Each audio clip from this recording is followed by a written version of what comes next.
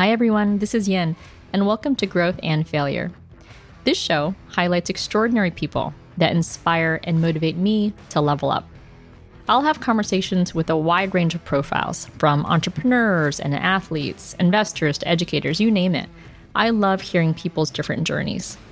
For me, the biggest lessons learned and opportunities to grow come from the struggle, the pain, the defeat.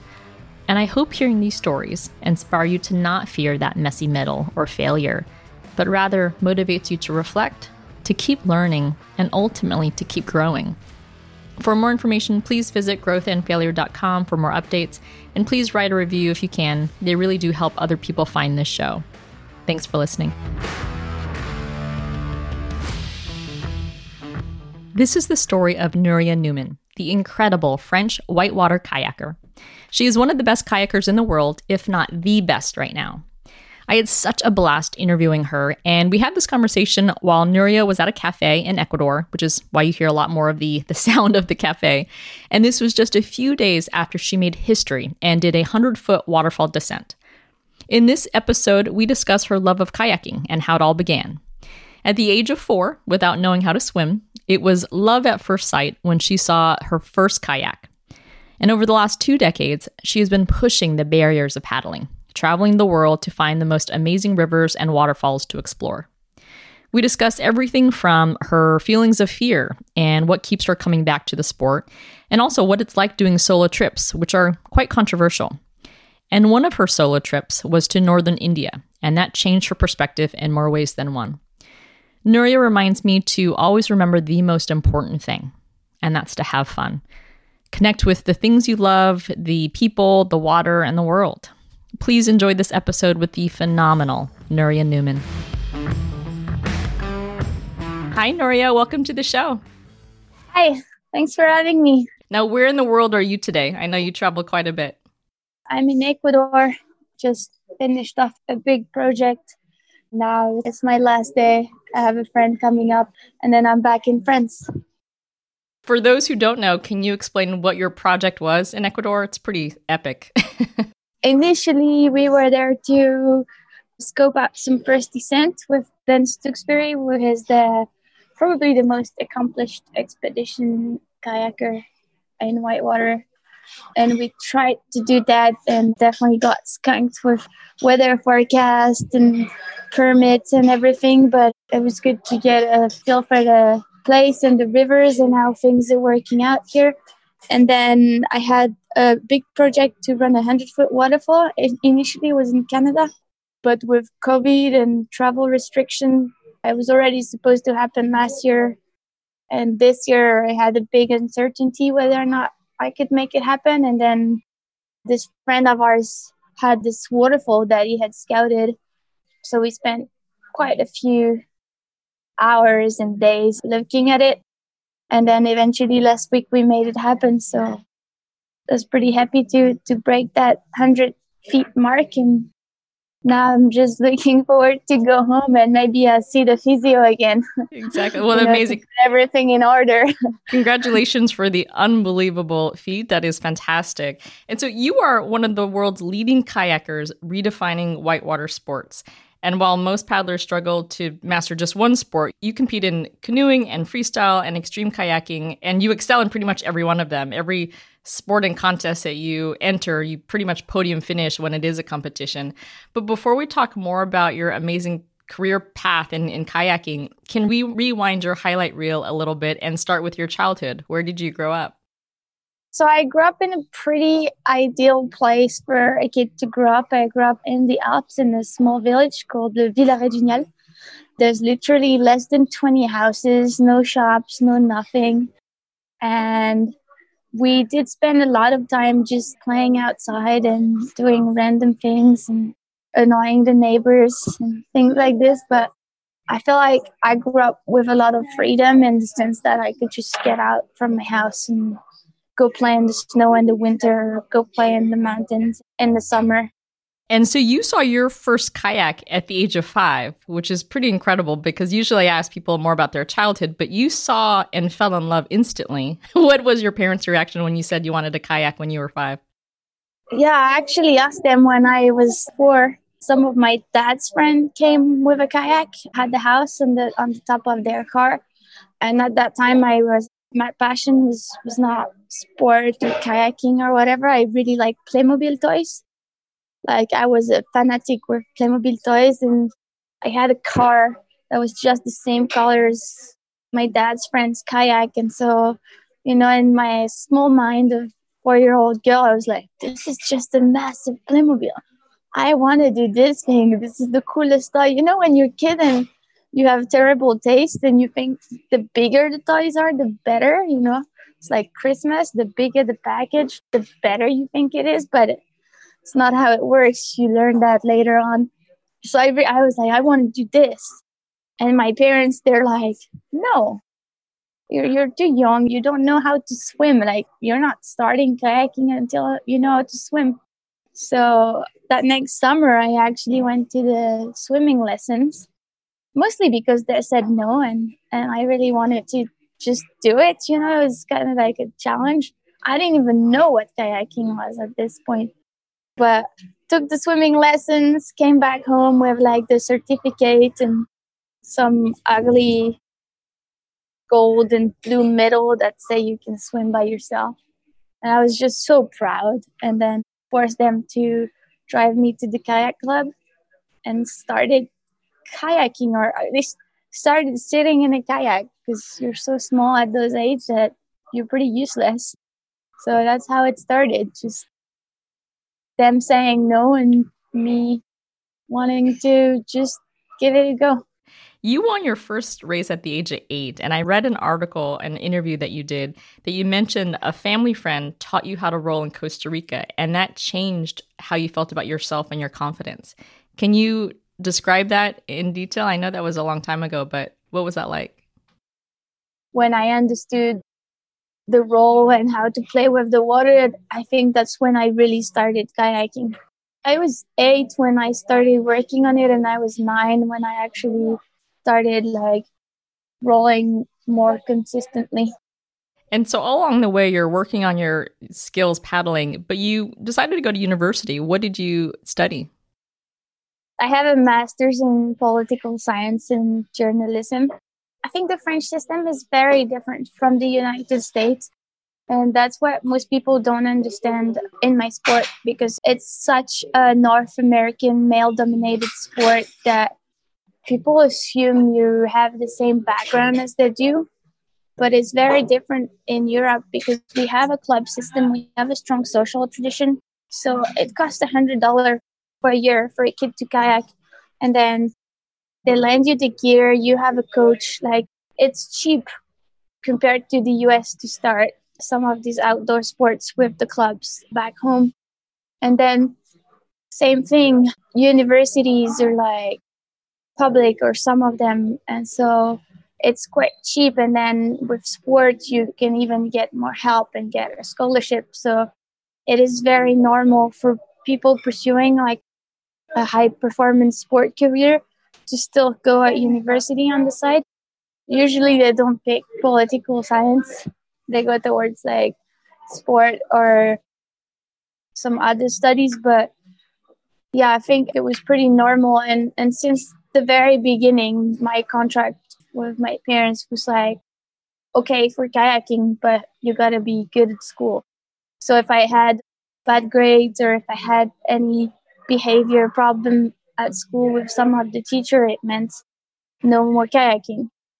And I felt like this was good in the sense that for me, there was no way I would quit studying just to kayak, because it's very precarious. Like right now, it's my job and I'm really happy, like I do what I love. But at the same time, it's not super stable, like I still live at my parents, whether it's sometimes at my dad's, sometimes at my mom's, do not pay rent and be able to afford traveling. So people always see it like, you're a Red Bull athlete, you're a professional kayaker, your life must be great. And my life is great, but thank God I have amazing parents that I can base myself at their houses and hang out with. Yeah, So that's wonderful. I mean, some people run trails, you run waterfalls.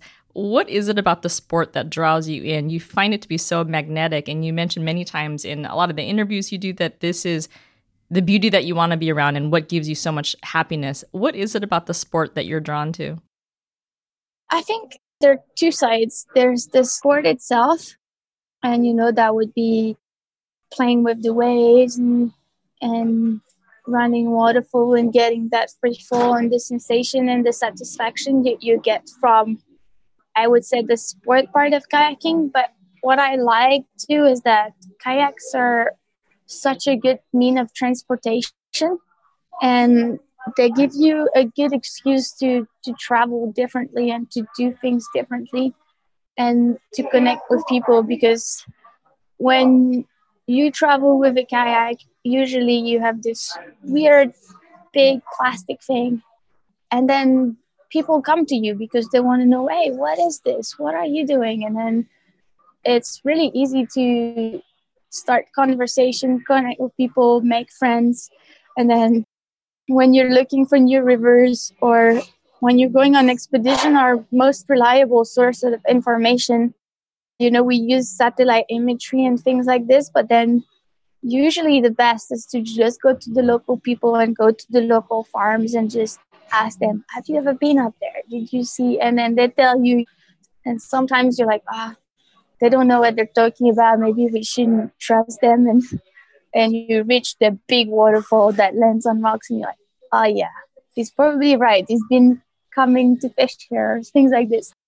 But yeah, it gives you the opportunity to just really see the place, but not from a hotel or not from a typical tourist perspective.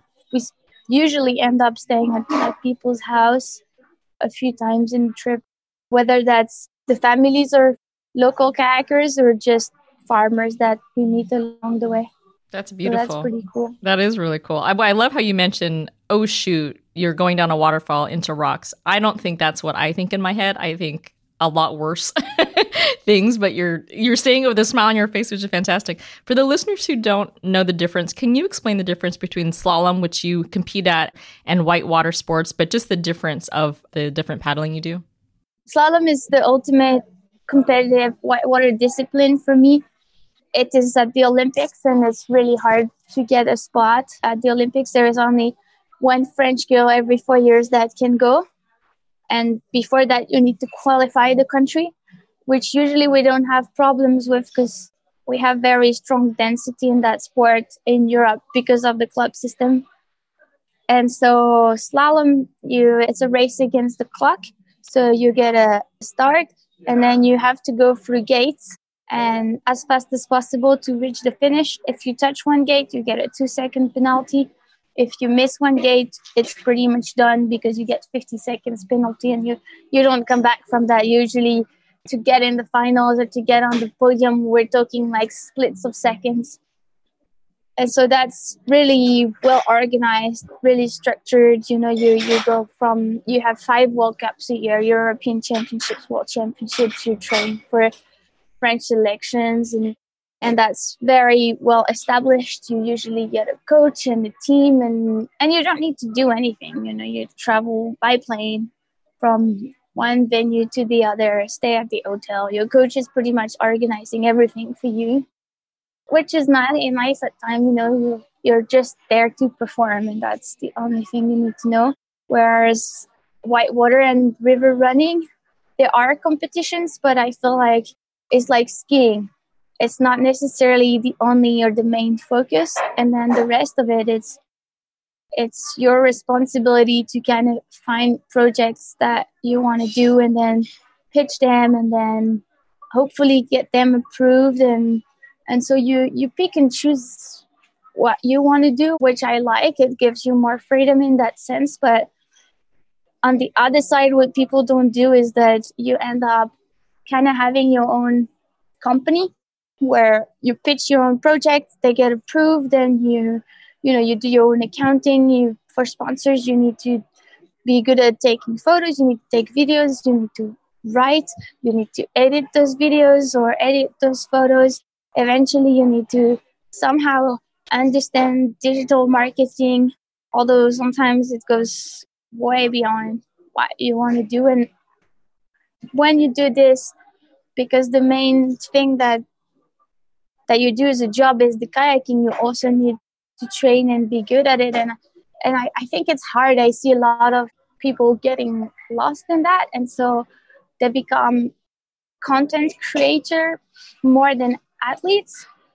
And I just see them slowly not keeping focus on kayaking or the sport, and then slowly they don't become as good as they should be to be a professional. So I think that's the main differences. That's great. You're known to be a very technical paddler, and I've read one interview that you would just work on your forward strokes for hours and hours and hours a day. Do you prepare to be an overall great athlete, or do you prepare for each of the river runs that you do? I think you can't really prepare for every single river because you'd have to know them by heart and the time on each river. And I think part of why I like whitewater is because I want to know different rivers. But I think if you're good technically and you're good at reading water, then it's really easy to transfer it to any kind of river.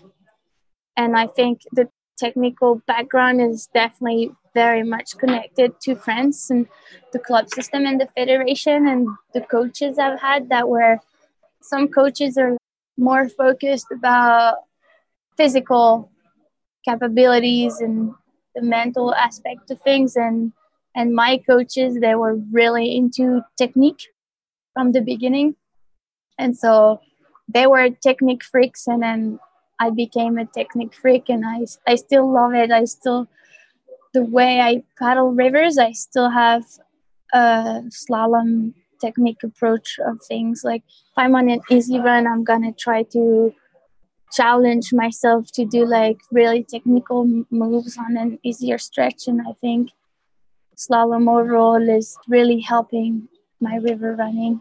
Even for that big waterfall, rewatching the footage, I'm just doing a very long, very typical slalom paddle stroke, which we call a draw, just above the waterfall. And I'm like, oh, I should send that to my slalom coach. He'll be stoked. I haven't done it yet. It's amazing. Well, about 6 or 7 years ago, you mentioned that you switched from slalom to whitewater officially and didn't compete as much. Can we talk about your injury and I think your reaction to morphine? Oh, yeah. I quit slalom right after having a terrible year. On a personal level, I had a few losses that I couldn't process at all. And then I got the surgery as well. And before I went to the surgery, I met the assistant. She's super cool. And I remember she's like, don't hesitate. When you feel it's gonna hurt, before it hurts, you just press the morphine pump. And so I was like, sweet, okay, I will do that. Like if you're gonna get to the hospital doing nothing, you might as well be high. Except I did use the pump a lot, but normally it shouldn't happen. Like it's just that my body didn't react super well to it. So I pretty much don't remember what happened during those 3 days, but apparently I did vomit on my mom. And yeah, not doing too good on morphine. And then that probably didn't help some of the trauma I've had because I had to go see a psychologist because I kept doing those horrible nightmares. And I think at the beginning it was connected to the morphine, so definitely had to work on that. And then yeah, performing was no longer something that I would prioritize over anything else. And I think that's why I kind of slowly step away from it. And I remember reading in an article that a lot of things personally happened to you. Can you share some of the stories? Yeah, then I just lost friends on the river. They drowned, and it hurts, and the problem is that year I lost 7 friends in the same year. And so I would be devastated, and then I would like try to get better, and then something else would happen. And amongst the 7 friends I lost Louise, who was one of my very best friends. I'd like to think we like almost family, and that hurt definitely more than anything else. And after that, it doesn't make sense to go from one race to another with a bunch of people that you don't like and they don't like you, to compete and stand on a box and get a piece of metal around your neck that some random politician in a suit just hand over to you. Like, it's like, okay, I've done that, and I always thought it was gonna change my life, and I'd be the happiest person once I get a world championship medal or something like that. And I think I realized that it wasn't that, and that it wasn't necessarily making me happy, so that I should focus on the things that I really want to do. And so I started going on trips, overtraining in slalom, and slowly drifted away from the sport, although I never admitted it. And so when I officially was like, okay, I'm done, I'm quitting, I had this friend of mine, he's super good slalom paddler, his name is already, like, he's like, Nouria, you quit 3 years ago. But I was like, yeah, but I was kind of training. He's like, no, you were just paddling, and that's okay. But I'm glad you're realizing that you're done now. So it's pretty funny. So this summer or last summer, my son and I were watching some videos on YouTube and just extreme sports. And your video came up on your trip in 2018 when you were filming yourself in northern India. And it was a solo trip. Can you describe for our listeners how special that is? Because I think when you're thinking about mountain climbing, Alex Honnold and his Free Solo documentary made solo climbing seem like the new hot sport, and it's quite dangerous. Extreme kayaking alone is equivalently very dangerous and not typical. Can you share the history of that and why you decided to paddle 200 miles on your own in northern India? Yeah, going solo is always really controversial because one of the first things that you get taught when you start kayaking is never go alone. Because if you go alone, you don't have safety. Turns out, sometimes do controversial things. And after I stopped competing, I no longer wanted to go to a place just for a competition and take a plane back and fly back. So I decided we had this race in India, and then we stayed 2 more weeks in the state of Kerala in the south. And we wanted to explore rivers. We had done the homework, we map out all the rivers. And then when we got there, we couldn't get any of the permits. Everywhere we were trying to go, we're getting stopped by the police. We've actually probably visited more police station and administration offices than the rivers we've paddled. So that was really frustrating. And when the time came to catch my flight back home, I was like, I want to kayak in India.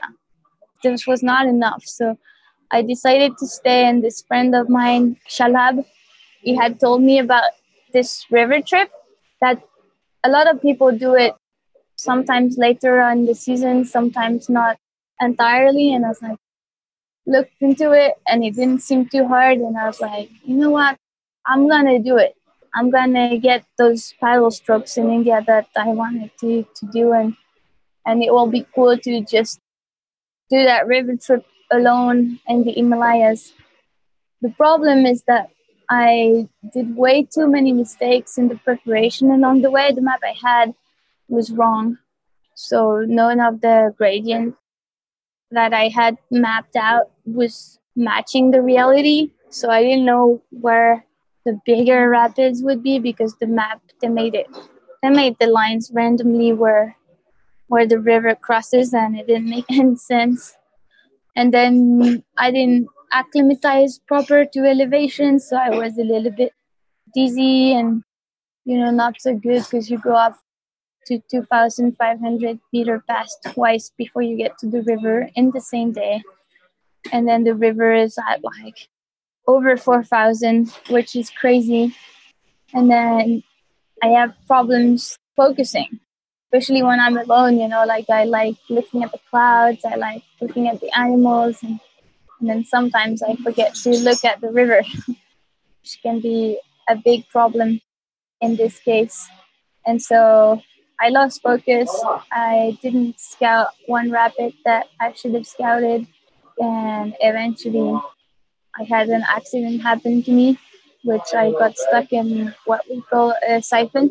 And then I had a super gnarly swim all by myself, and it was terrifying. And I still had 5 days to go. So beyond the scary incident, it was really hard to be facing yourself and your own fears during those 5 days. And I've definitely learned a lot of things. For example, that I'm still scared of dark at night when I'm alone, and just things like this that you figure out about yourself, that you're like, no, I'm not scared of the dark. Doing all this crazy stuff, and then you're like, oh yeah, I'm totally scared of the dark and I'm being paranoid right now. But that's okay. It was definitely a tough side of things, but I think overall I'm still happy I did it, and definitely super grateful that I made it out.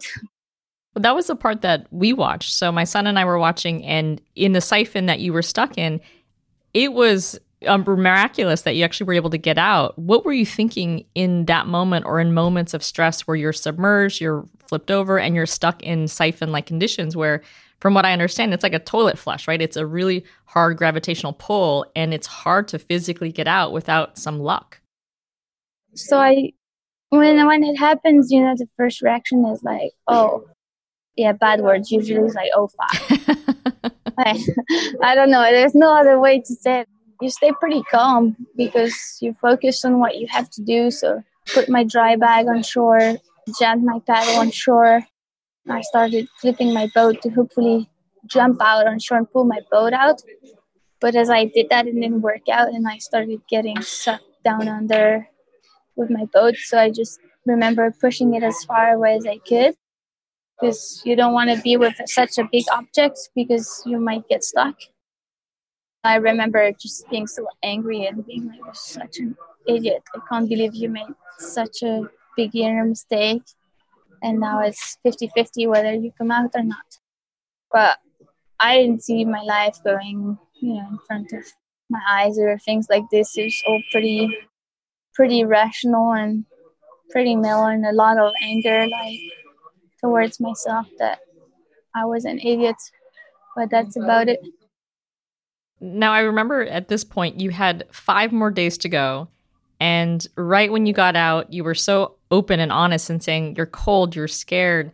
Did you ever think after the second day, after that incident, to just go to shore and not risk your life for the rest of the 5 days? Well, I would have loved that, if there would have been an option that could be dropping myself in my mom's living room and she would make me a hot chocolate and hug me, I would have definitely done that. But there was no trail, no road around, and so I had to get going. People were like, oh, you're so brave. I'm like, no, I had no other options. It's totally different.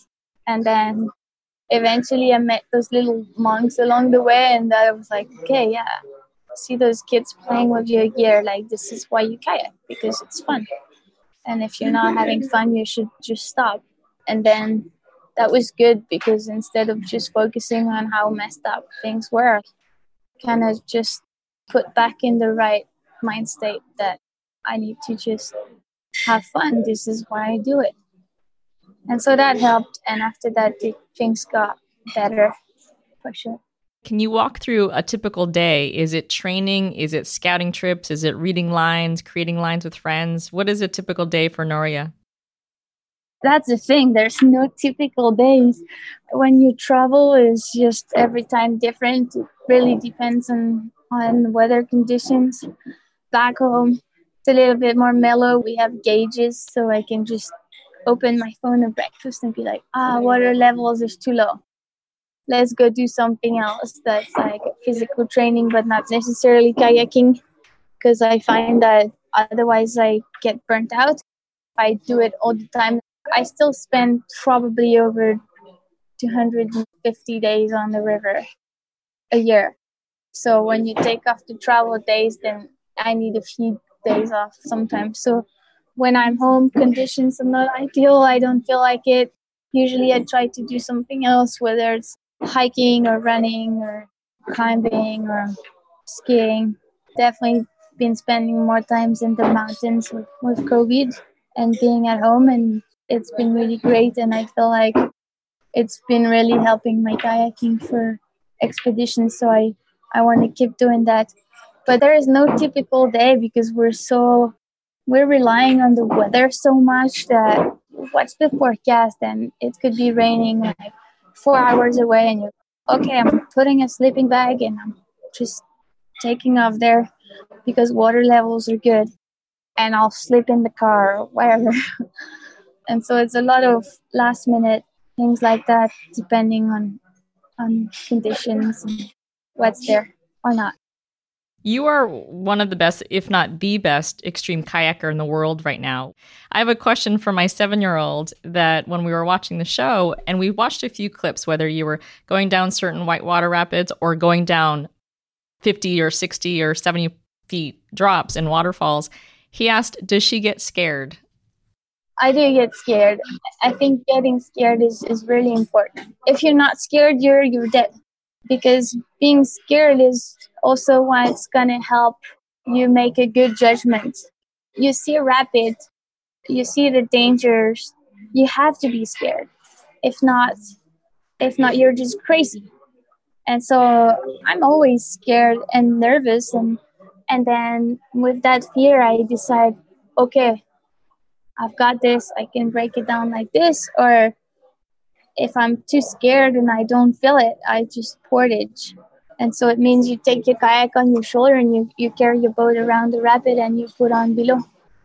I think fear is a really good thing. A lot of the time people see it as a bad thing because they can't control it and you freeze.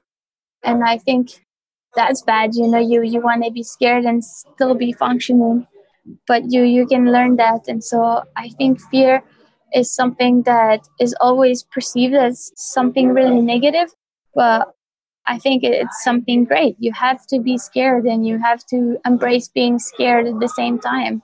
Otherwise, if you hate it, don't do it. But there is a way to, I think, like a lot of time people are like, oh yeah, you do this for the adrenaline, and sure, the adrenaline is something, but I think I do this because I like being scared in some ways. But when you're just a good enough amount of scared and then you do it, and it's really satisfying. And to overcome that, it's always really satisfying. That's incredible. But yeah, I'm usually really scared. You should see how I drive. I drive like a grandma. They make fun of me because I'm too slow and I never want to pass trucks. Like in the US, they start counting on a road trip how many times I get passed by a truck in a 2-hour driving shift. So then I also insist to switch every 2 hours because traffic scares me more than kayaking. That's amazing. Well, thank you for answering that fear question, and I'm sure my son will enjoy that. I'll start asking the questions I typically ask everyone, starting with who or what inspires you? I had so many. I was so lucky. I met so many inspiration people in my life and I still do, that have changed, the way I paddle and the way I see things. And so I met all those great paddlers when I was a kid, and it enabled me to tag along with them. And so that was really good. And then I feel like I get inspired by a lot of people I meet. And sometimes, it's just people from the farm that you meet, and you just get to know them, and they have their own problems and they have their own work, and you just see them and they're so strong. And I think, that's inspiring way more than some other guys I hang out with, and they do crazy things in their kayaks, but then they have nothing to tell sometimes. And so that I don't find too inspiring. But yeah, I think if you know someone well enough, you can find an inspiration in pretty much anyone and their trajectories and their stories. And that's why I like to meet those people. And when you get to spend quality time with them, and if they open up, you can learn so much from people you didn't even expect to be learning of. I've learned kayaking from 9 years old before, just watching. And so that's pretty cool. I think you need to seek inspiration way beyond where you think it is, because the obvious is not necessarily the most inspiring. Well, I definitely get inspiration from you. I watch your videos and there's so many things that go across my mind in terms of your strength, your vulnerability, your athleticism, all these things. And I would not say I'm even remotely an amateur kayaker. So I think that I agree with you. You could find inspiration from a lot of places. Do you have a mentor or role model in the sport or in any sport? But do you have a role model? Because you live such a contrarian lifestyle and it's quite beautiful. I'm curious if you look up to someone for this path. I look up to so many paddlers. Like, I look up to Ben Stooksbury for expedition kayaking.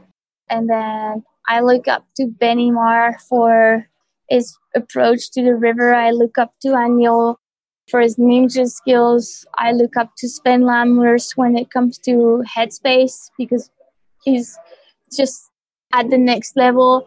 And I there's so many paddlers that I look up to, like Shannon Carroll and Nikki Kelly, who pushed the female kayaking so far, and they were the ones in the previous generation just doing the same rapids as the boys, opening up lines, getting first descents that were not female first descents, they were just legit first descents. And I think all of these people, Rush Sturgis, Evan Garcia, they're really people that I look up to in my paddling for sure. That's amazing. Well, you mentioned there's a lot of women who've opened up the sport. I mean, you've almost single-handedly expanded the sport of kayaking, which is amazing and a testament to your skill. There's one site, there's only less than 10 people that have traveled. Can you talk about that? I think it was Site Z. Oh, many people run Site Z now. Oh, they do? Okay. At the time, there was less than 10 people, right? At the time when I ran it, it wasn't that many people that had run it. It had been opened up by Benny Moore 2 years before that. And it's just a huge rapid on a huge river that is Kayaking, which is pretty much the Everest of kayaking. So it's a huge reference in the sport.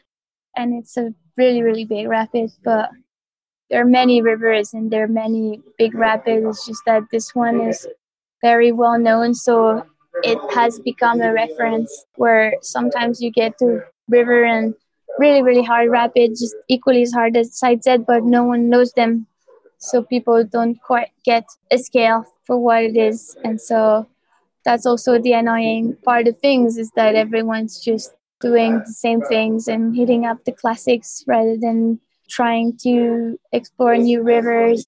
And that makes it hard for European paddlers or South American paddlers, because everything tends to be focused in the US and Canada, when really there are great things happening in other countries, but it's very much ethnocentered, like most things these days. And so I got lucky that I was able to travel in the US and get on those rivers and get a reference from those travels within the sport and within the industry, because otherwise I would still be the French girl that no one's ever heard of.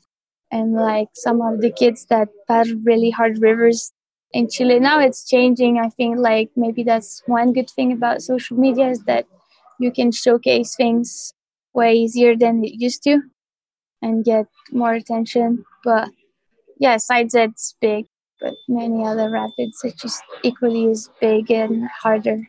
Got it. You've traveled the world, traveled to dozens of countries, kayaked hundreds of rivers. What are you most proud of? I don't know. It's a hard one. I'm pretty proud of the waterfall we ran last week. That was a really big rapid. There was one rapid in Argentina that we first descended that I thought was really big, that I was proud of. I'm definitely proud of my first Kayaking running Site Z. I ran this big waterfall in Quebec last fall, and that was a really committing drop, and I was really proud of that. I think all the big lines you're proud of for sure, but it's more like something inside you that you were scared. It was on the line of what it was possible for you or not, and you did it, and so that always makes you proud. Just given the namesake of the show, I ask all my guests to talk about failure and struggle. And if you can share, what was one of your biggest growth moments that you could share with our listeners? Oh, I had so many. So I think that I would just pick an early one because I feel like it was not necessarily the biggest one, but maybe it was at a very important time because I was a teenager and we went to run this waterfall, and it was 17-meter waterfall. I had never ran something that high. I didn't have a boat. I borrowed a kayak. Everything was like kind of just red flag, but I thought nothing could happen to me. Like I was so convinced that I was invincible, like teenager, that I had this, that I had the skills. And I went for it and I fully messed up my lines and got thrown from 3 meters onto a cliff, bounced off the cliff onto the other cliff on the other side of the waterfall. Big concussion, broken nose. I smashed my whole face, so I looked super ugly. My friends in high school started calling me Scarface, and my mom called me Kuta, which is like scabber, for a bit. And I think at this point, I understood that I was never going to be good enough and that the river will always win and that you really need to respect it and kind of put in the work if you want things to happen, and that sometimes it's also okay to just walk away from a project because it's not the time. I was not prepared. I was just too young. So ever since, my mom hates waterfall and she has all the right in the world. I know that you have a very special tattoo on your arm. Can you share what it is and what it means? Yeah, I have a never forget the most important thing tattooed on my arms. It's from a note from my friend Louise who passed away, and it's her handwriting. And it's in case I get lost along the way. When it's people I don't like that ask me, oh, your tattoo is kind of stupid, I just tell them, yeah, it's to not forget my wallet and my passport. And I just don't want to answer, but it's to not forget the important things and to not forget to have fun and spend time with the people I love, because time is probably the most precious thing you can have. Absolutely. Well, thank you for your time. This was an amazing conversation. I had a blast. What is next for Nouria Newman? I'm not sure what's next. I'm just gonna go home and travel safely. And yeah, just gonna go home, travel home, and kind of relax for a bit because I'm pretty wrecked right now. That trip in Ecuador kind of wrecked me towards the end with some small injuries. I did a full rapid on my head and opened up my knuckles. So that's pretty bad. It's really ugly. I've got the ugliest hands ever. But then the ladies from the farm, they put some boa fat on my hand and they made me drink it. And I was pretty skeptical, but they've never healed so fast. So I'm really happy about that. I've never heard of boa fat, but now I'm highly intrigued. You Yeah, should bottle this up. crazy. This will be your cash cow after kayaking, is bottling that up. Ecuadorian boa fat. Yeah, just going home and relaxing for a few days, and probably gonna go skiing after spending time hiking in the jungle and being all sweaty and wet all the time. I'm really looking forward for snow and no trees. Just no trees. Do you think about career goals? Do you think about doing, 110-foot drop next time or expanding your record? How do you think about career goals to push yourself? I think the 100-foot mark is quite something. No woman has done it. And it's the free, like it's definitely not too many people have done it. Quite a few people, but not too many people. And I did that on the first descent on the line that is not easy.